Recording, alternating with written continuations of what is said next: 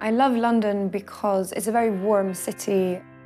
I came here to start university and I fell very quickly in love with the city because there's so much to see and so much to do, and it's almost like a sort of cluster of micro-villages, and each one with its own personality and its own sort of characters and eccentricities.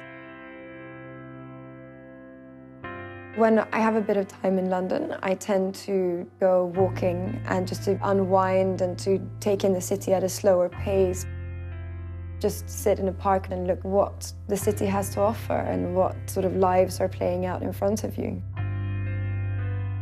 There's a beautiful private museum called Sir John Soane, which belonged to the British architect and is now open to the public, and which houses the most incredible marble, statue and plasterwork collection in London.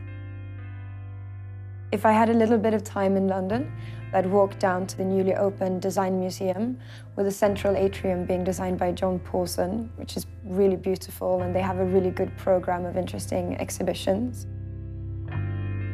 One of the things that I really love to do in London is to go to Seeds Gallery on Launceston Place in southwest London. It is a design and furniture gallery in a Grade 2 listed building.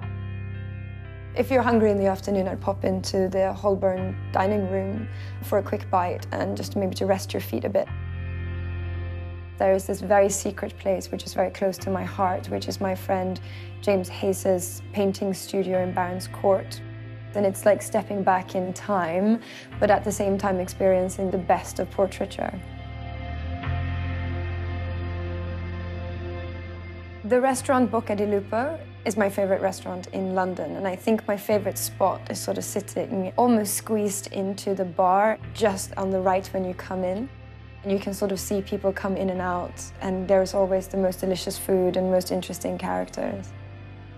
London has this really beautiful sort of big city pulse, which I adore, but at the same time it's never overwhelming. It's a really quite gentle experience. It feels very civilized and everything just sort of works and has its own little ecosystem of working.